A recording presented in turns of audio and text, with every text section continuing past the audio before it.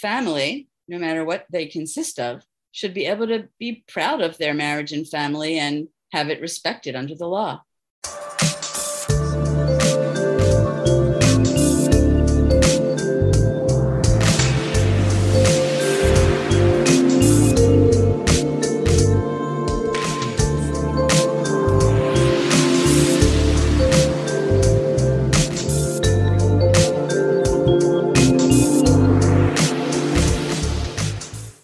Hi, welcome to the Shrinks on Third, our psychology and social justice podcast.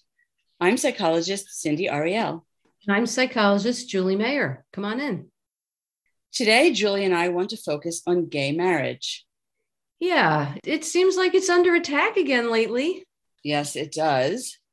Possibly from the supremely stupid court. So let's start by taking a look at the history. It's kind of a more recent history, but we're starting in 96, when people were so threatened by the possibility of legalizing gay marriage, they passed what they called the Defense of Marriage Act, known as DOMA. DOMA defined and recognized marriage as a union between one man and one woman only. And I know this is going to be upsetting, but the act was signed by then President Bill Clinton. And I've personally not forgiven him for that. Yeah. When Gallup first created a poll about same-sex marriage in 1996, only a little over 1/4 of the public, 27%, supported legalization. The majority of people finally saw this issue clearly and supported it by about 15 years later in 2011. Things like women's health care and love should not be partisan. Actually, they shouldn't even be. Negotiated, debated, talked about. Yeah. And while Republicans had been more staunchly against gay marriage in the past, they also know an equal number of gay people, and this affects them as well. So, not surprisingly, the first Republican to support same-sex marriage did so in 2013 after his own son came out as gay. Well, I'm glad he did, but it's annoying that they only support it when it turns out that it impacts them directly. It's like they can't. They just cannot care about other people. I guess it's fortunate that more and more of them have openly gay family members. And that's why it's important to be openly gay when you can, and to have pride. People say, oh, why do they need pride? We don't talk about our, but it really does affect people's point of view and understanding. The majority of Republicans, for example, now support gay marriage. For now. In 2013, the Supreme Court seriously weakened DOMA through its 2013 ruling in United States versus Windsor, which ruled that Section 3 of DOMA is unconstitutional and that the federal government cannot discriminate against married, lesbian, and gay couples for the purposes of determining federal benefits and protections. So the Defense of Marriage Act was greatly weakened and taken down a bit, but it's still in the books. Right. A couple years later, in 2015, the U.S. Supreme Court's Obergefell versus Hodges decision held that same-sex couples had the same right to marriage as opposite-sex couples, and these unions were protected with the same fundamental liberty. With this, the court struck down DOMA even further, making it basically moot, and required states to recognize same-sex marriage. But again, it still does exist. Right. And now, being afraid that the rollback of abortion rights potentially opens the door to a possible reversal of other Supreme Court decisions, such as those protecting same-sex marriage and the use of contraception, Democrats are pushing bills that would codify both into law. I just can't believe we're even talking about these things. It seems like these are obvious things. Contraception is legal and healthy and helps tons of people. Like, why would we need to codify it?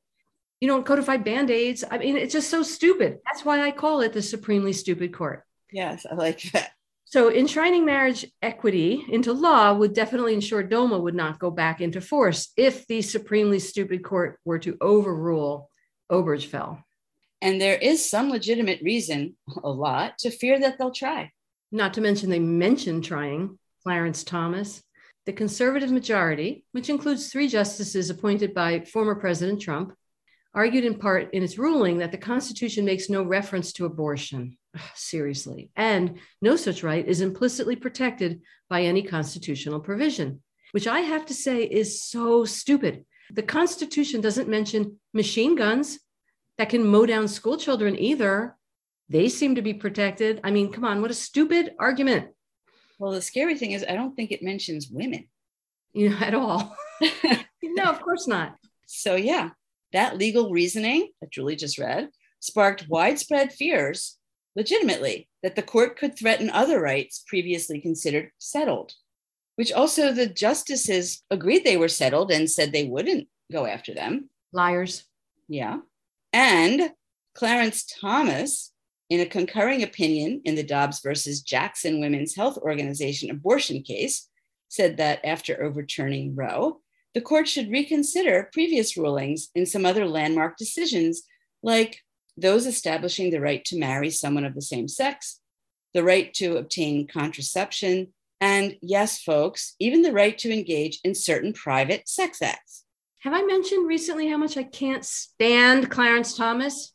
Yes, I believe you have. And I concur. In my concurring opinion, I agree. Well, good. By the way, I can't stand him. All of this does raise legitimate concerns that the court, which now has a 6-3 conservative majority, is willing to take up cases challenging these rights and others in the future. Yeah, the bill being proposed to counter this would prohibit any state from discriminating against same-sex couples married in other states and would fully repeal the Defense of Marriage Act. The bill would also enshrine interracial marriage, of which Clarence Thomas is a part of one, and which is a right granted in the supremely stupid court's Loving versus Virginia case in 1967. Although they weren't so stupid back then. Who knows? Well, not in that case. Not in that case. They've been pretty stupid in some cases. I mean, the fact that Clarence Thomas wants to take down, for example, gay marriage, and he is in an interracial marriage that used to be illegal. What is wrong with that man? Anyway, public support for legalizing gay marriage went beyond 60% back in 2015, and it's been steadily growing. Rising national support for legal same-sex marriage reflects steady increases among most subgroups of the population, even those who have traditionally been the most resistant to the idea of gay marriage. Adults aged 65 and older, for example, became mostly supportive by 2016. Interestingly, Americans who report that they attend church weekly are the main demographic group holding out against gay marriage, with only 40% in favor. I mean, it says a lot about religion, unfortunately, and the importance of separation in church and state, more importantly, which I believe our current supremely stupid court would also like to undo. Correct. Now, what I think is really true, if your religion is against gay marriage and you want to believe in your religion, then you absolutely have the right not to be married to someone of your same sex. No one's going to force you. No, it does not give you the right to dictate who others choose to love and or marry. You know why? Because this is ostensibly a free country where we make our own choices. Do we? Yeah. I mean, it sounds so logical, Cindy. Overall, support for gay marriage is now up to 71%, according to Gallup's most recent Values and Beliefs poll from May of 2022. I guess some of us are evolving. If Congress codifies same-sex marriage, it will be a large reversal from one of the most controversial social issues of the early 2000s, when candidates, mostly Republicans, often ran on not recognizing or even banning gay marriage. The proposed Respect for Marriage Act, which passed the House with 47 Republican votes, would establish that a marriage is considered valid under federal law if it was legal in the state where it was performed. The bill would explicitly bar anyone from denying, quote, full faith and credit, end quote, to an out-of-state marriage based on sex, race, ethnicity, or national origin, regardless of any individual state's law. It would grant the U.S. Attorney General the authority to enforce that rule through civil action. I hope they would enforce it. That's the thing. Yeah. Unfortunately, we've seen before that sometimes our government is needed to force people to do the right thing, if they can get it together to do that. This act would at least strengthen marriage equality protections in some very necessary ways. But even while it seems so obviously important to provide safety and certainty for couples and families that have been deeply upset by Thomas's concurring opinion. And while it did get a decent amount of bipartisan support in the House, the Senate might prove more difficult. The Senate is so annoying. It's horrible. It'll be hard to get the additional support needed in the Senate to actually pass the bill and codify same-sex marriage into law, even though some Senate Republicans will most likely cross party lines on this one, which I just have to say, I don't understand. Why is this a party line issue? I don't get it. It's true. Every family, no matter what they consist of, should be able to be proud of their marriage and family and have it respected under the law. Right? It's unclear if the Senate will even take up the legislation in the near future due to some time constraints, an extended recess, and of course, other major party priorities that they have to get finished first. Such as voting laws and things like that. Yeah, they are important. Whenever they do address it, to make it to the president's desk, though, the bill will have to get 60 votes, and the parties right now are split 50-50. So it's pretty expected that a lot of conservatives in the Senate are going to argue that states should decide their own same-sex marriage laws. That's how they make it not happen.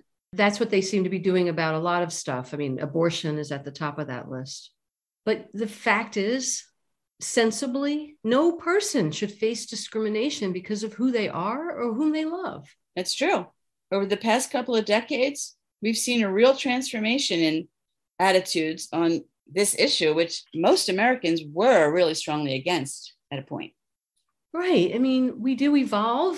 So there's hope that we keep becoming better, but there's a lot of, for every step forward, there's some steps back too.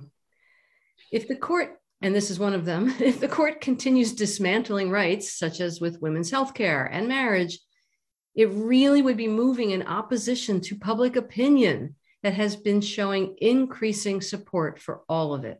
Not just a little. 70 or 80% of this country believes there should be some level of abortion rights. Also, increasing numbers believe in the sanctity of marriage for everyone. But the stupid court behaves like some kind of cult. I think it is a cult.